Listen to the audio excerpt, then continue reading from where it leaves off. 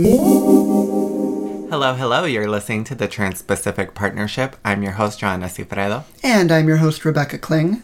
On our last episode, we discussed pretty privilege and how being seen as attractive impacts the treatment that said individuals receive as a result of their looks. One of the areas that we touched on was our experiences with street harassment. Joanna, you brought up an interesting essay you wrote a while back titled, "I'm a Feminist and I Have a Love-Hate Relationship with Street Harassment."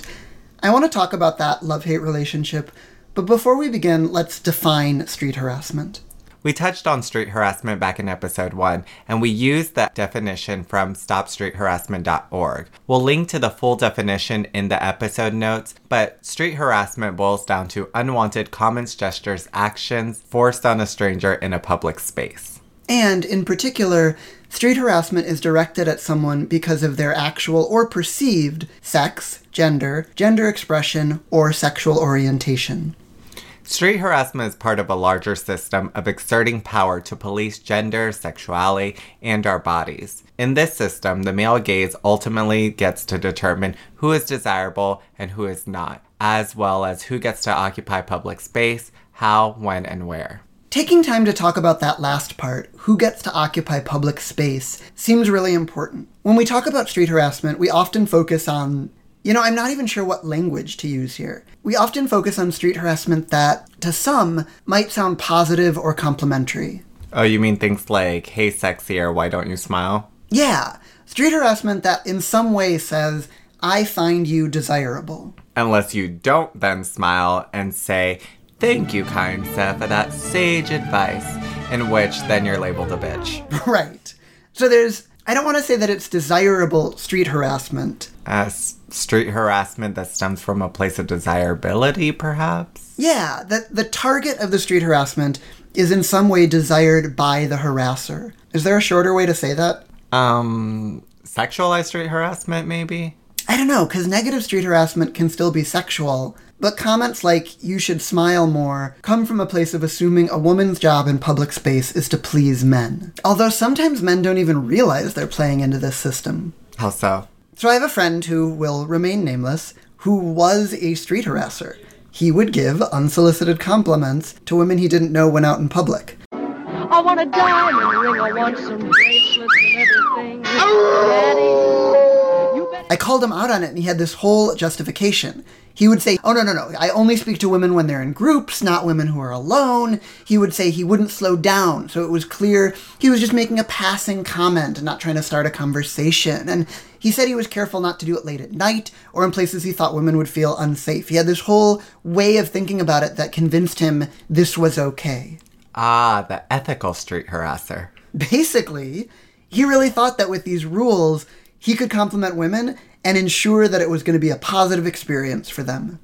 So what happened? So we had a lot of conversations and a lot of disagreements and arguments about it. I finally managed to convince him that even if his intent is good, even if some of the women did appreciate it, he was still perpetuating this fucked up system that gave him and other men the authority to police people's appearances.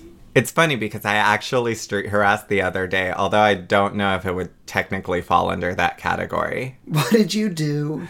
I was walking to the salon and I saw this girl slaying this outfit. So I complimented her and said, girl, I see you work in that outfit. I see the intentionality behind it. And she laughed and said, thank you. Because that's a totally different power dynamic. Men just need to leave complimenting women to women. Right, because the majority of stuff we do to get dolled up is for each other. I don't spend 20 minutes making my wingtips lined up and perfect because I think men are going to notice. Maybe she's born with it. Maybe it's Maybelline. Or maybe it's just a good endocrinologist. Truth. So circling back, it seems like most conversations about street harassment are really focusing on that type of street harassment. Street harassment that comes from this place of the person who's doing the harassing desiring the person they're targeting. But there's also street harassment that comes from disdain, like things like, hey faggot, or fuck you tranny. Which, in a lot of ways, just feels like a type of bullying. Well, it's not just bullying. The public part makes it street harassment, but it also feels different than hey sexy. Because hey sexy may escalate to physical harm, But yelling, "Hey, faggot," is immediately confrontational. Someone yells, "Hey, tranny," they're trying to instill fear in you and take away your sense of safety. And we want to be clear, we're not trying to set up a hierarchy here or to say that some forms of street harassment are good and some are bad. We're more trying to understand how different types of street harassment function. Although we're saying street harassment so much, it's starting to sound a little weird.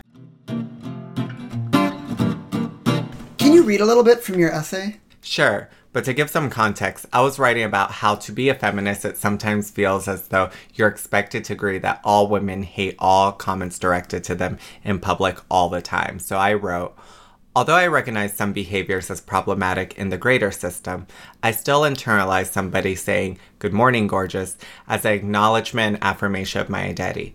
Identity I fought for many years to achieve and be recognized. Women like me who know that this is not something we need, but it certainly brings a smile to our face.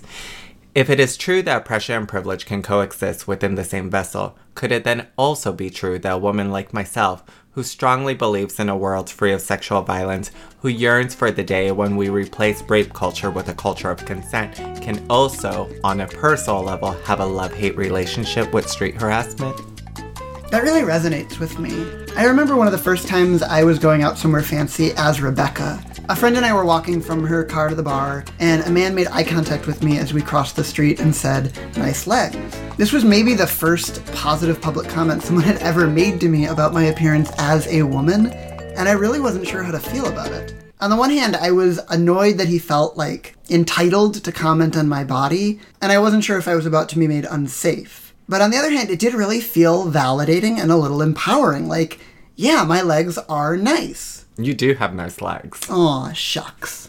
When we talk about street harassment, though, we often center the voices and experiences of pretty cis white women. We don't talk enough about the intersections of race and class. Women of color have more experience living in high-density urban areas and are more likely to take public transportation. We don't talk about women who have grown desensitized to having their bodies policed and sexualized by the male gaze. Focusing on the experience of pretty cis white women also doesn't capture how butch women, effeminate men, and androgynous or non-binary folks are constantly subjected to public comments and ridicule. What about trans women? What about trans women? Well, this is the Trans-Pacific Partnership. I mean, you came up with the name. The name is amazing, and I was getting to that, because of course anyone seen as trans is much more likely to get hostile street harassment, as well as being at risk for physical harassment, violence, or worse. Right, so I grew up consistently being called faggot and having spitballs and pebbles thrown at me as I walked to and from school. Given that history, it's very difficult for me to feel genuine outrage when someone says, "Good morning, gorgeous," or "Hey, sexy." And that's not to trivialize those comments, it's just to provide honest context. Which totally makes sense. Thinking about my own thought process after I was told I had nice legs, I wasn't used to strangers commenting about my appearance, let alone being the target of spitballs or pebbles. And I've always experienced a consistent policing of my gender, my body, and how I navigate through the world. That also ties into my identity as a woman of color. Because to be honest, the other women in my family, my mom, my aunts, my grandma, are straight up confused on the rare occasion I do complain about street harassment. Why is that? Because they see street harassment as just another part of being a woman. And since I worked so hard to become a woman, why should I complain about that aspect of womanhood? My grandma honestly likes it. Some of that may be cultural and some of it may be generational, but she tells me like, "Oh, you're gonna miss it when you get older, just wait." And she perceives "Hey, sexy" as like a genuine compliment.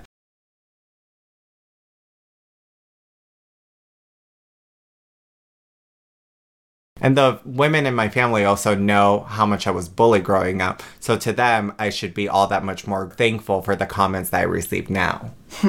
It's almost as if we shouldn't say that all women feel the exact same way about their experiences when moving through the world. Gee, you think? To be crystal clear, Joanna and I are in no way endorsing street harassment. Rather, we want to have an honest conversation about the many different ways people experience it and how our identities and backgrounds inform our views around it. Street harassment is absolutely part of a larger system that works to keep all people locked in specific gender roles and behaviors. but it's also possible to take issue with street harassment at a systemic level while not always being offended by the comments we receive on a personal level. And both can be true at the same time. I can take issue with a comment on a systemic level while still also feeling a little affirmed in my womanhood. And we shouldn't beat ourselves up for having these complicated or nuanced feelings about street harassment. We shouldn't feel guilty about it. You actually ended your essay on street harassment talking a little bit about guilt. Yes, I did. I said, if we allow the feeling of guilt for feeling good by something that someone called us on the street to keep us from speaking out against street harassment, it serves all of us no good and will only function as another system of oppression in the perpetuation of rape culture. You went on to say we mustn't allow that complacency to dominate our actions or to give that complacency too much space in our lives. And we must be well aware that complacency is dangerous. My girlfriend Juliana said it best. We must never, ever forget that while one of us is being called gorgeous, someone else is being called a faggot. We want to hear your thoughts and your feelings about street harassment in the comments or on social media. We'll continue this conversation in the future, but for now you can find us on Facebook by searching Trans-Pacific Partnership and on Twitter or Instagram at Trans-Pacific. And reviewing us on iTunes or anywhere else makes it easier for other people to find the Trans-Pacific Partnership, so a positive review would really help us out. Holla at you next time.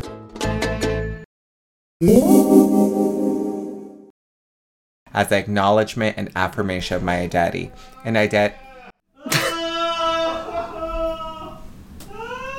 I'm gonna go check on my roommate.